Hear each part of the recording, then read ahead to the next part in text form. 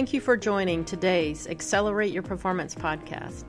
And thank you for having a desire to be your best at work and helping your organization achieve success. The podcast focuses on tactical actions to improve workplace culture, and these tactics align to our 9 principles for organizational excellence. Today, we'll focus on how to handle executive leader sabotage. We'll discuss how you can handle executive leaders who choose to deviate from your strategies. I hope this episode encourages leaders to confront negative attitudes in their executive team. For employees, I hope you gain insight on what should be expected behavior in your company's managerial leaders. Several weeks ago, I was having a cup of coffee with someone, and he asked me this question: how do you handle leaders when they say they are on board, but they're not?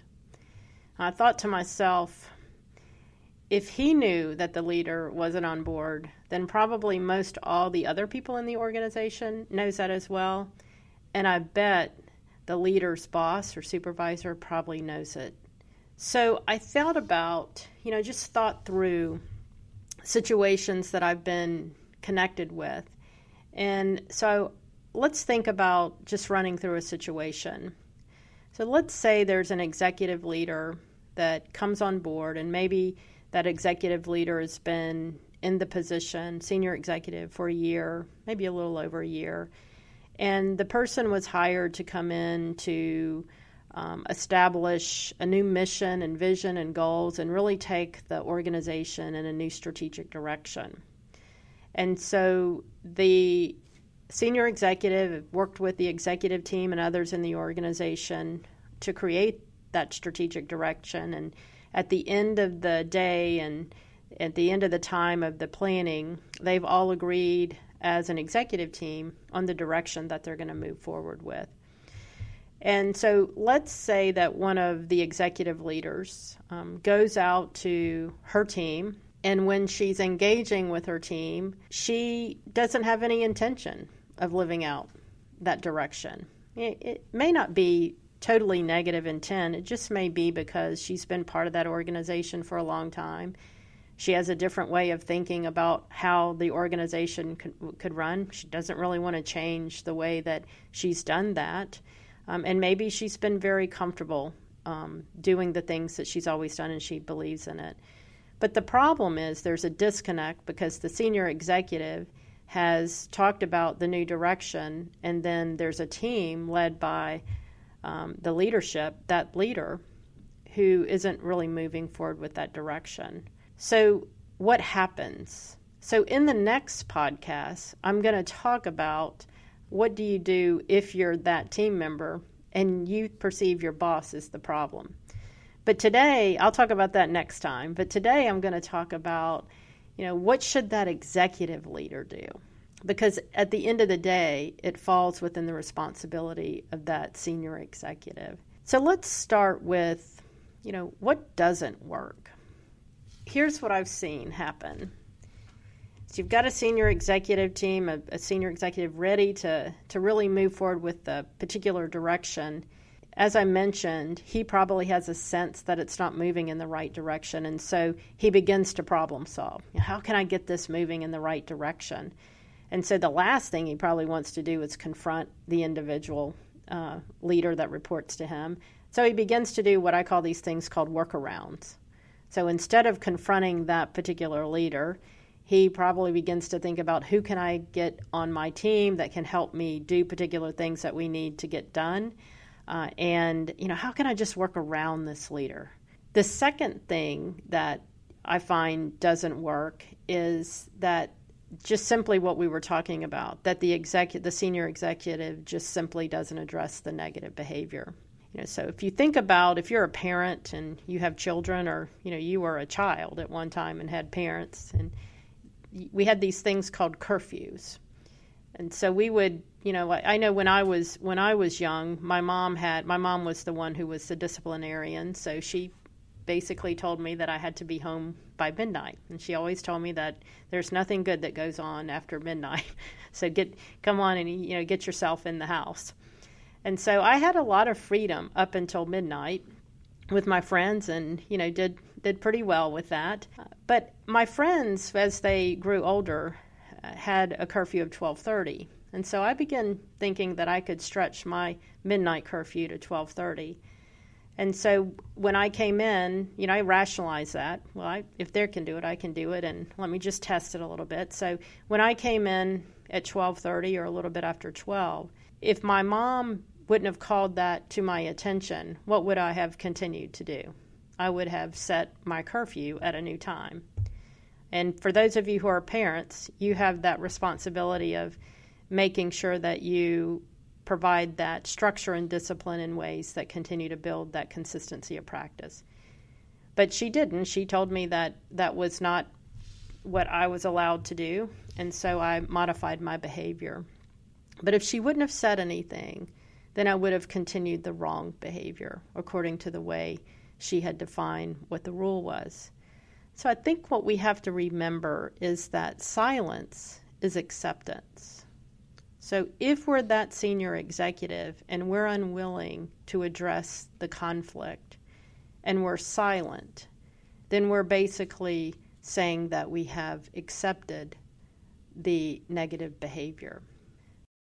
The third thing I've learned that doesn't work is that the senior executive, begins to defend the leader. And there are all types of reasons. I think this last one is probably the one I see most often. There are all types of reasons that senior executive may want to defend the leader. First of all, when a new senior executive comes in, there may be somebody that's attached to that organization that has the historical knowledge that you just simply depend on.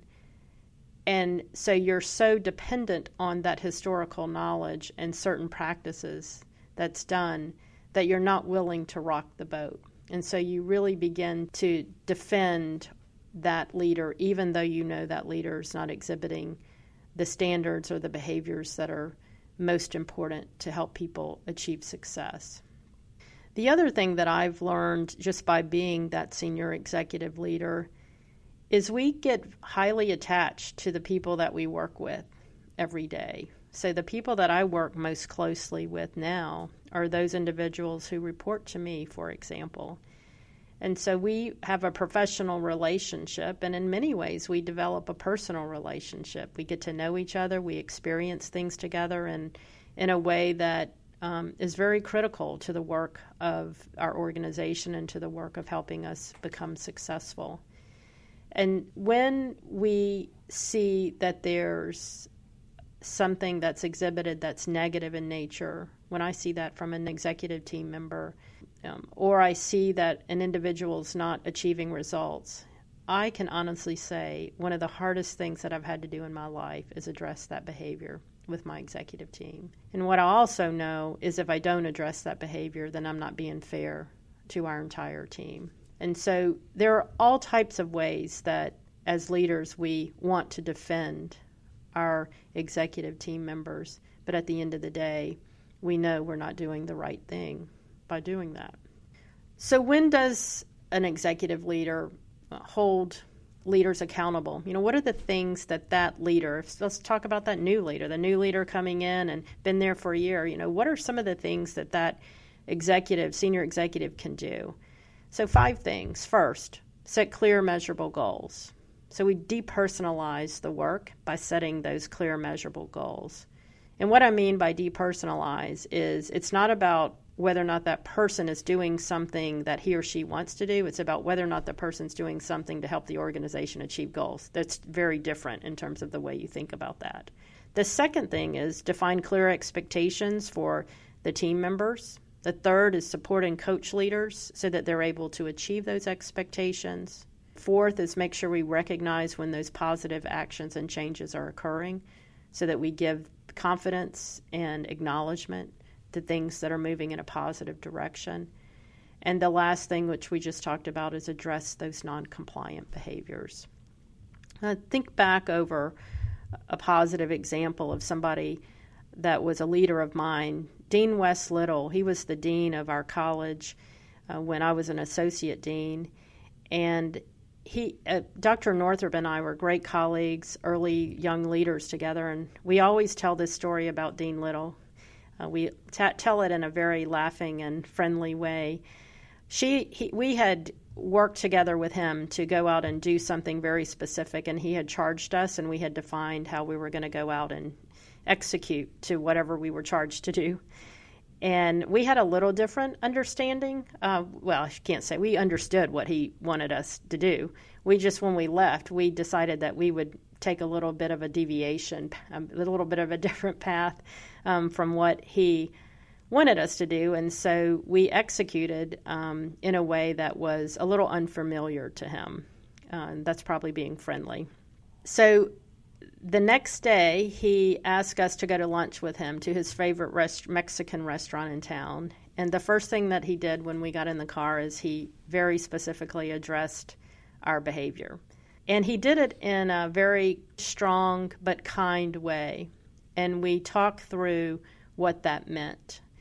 And then we went to lunch. And when we went to lunch, we laughed and we had a good time, and we all had a common understanding. So addressing that with us was the right thing to do, and it also helped us change our behavior and understand why we needed to do that. Over time, I've grown as a leader, and I know that some of you are newer to leadership positions, and some of you have been in leadership positions for a long time. I think years ago I probably had more of a sense of being a leader who would deviate from the path, and really now trying to have a good, clear, common conversation and direction toward what we need to do to move the organization forward.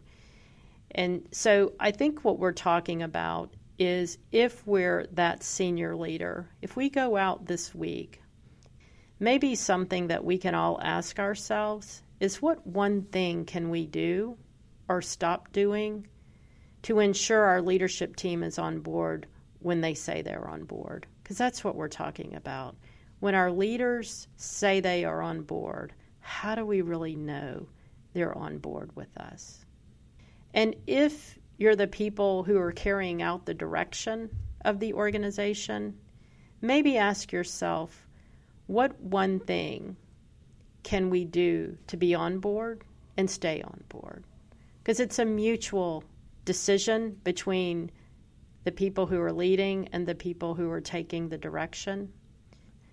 Our teams want their leaders to be aligned to the organizational direction. And sometimes I think as leaders, we think that we're basically our team's hero when we're not doing that. But I have found that our teams want us as leaders to be aligned to the organizational direction. They want to know what they do is meaningful, so that they're able to achieve results for themselves and for the organization. So when we say we're on board and we mean it, we give them opportunities to be at their best for our organization. Thank you for tuning in to Accelerate Your Performance. I look forward to connecting with you on our next podcast, where we will focus on what you can do if your boss is the problem. Have a great week.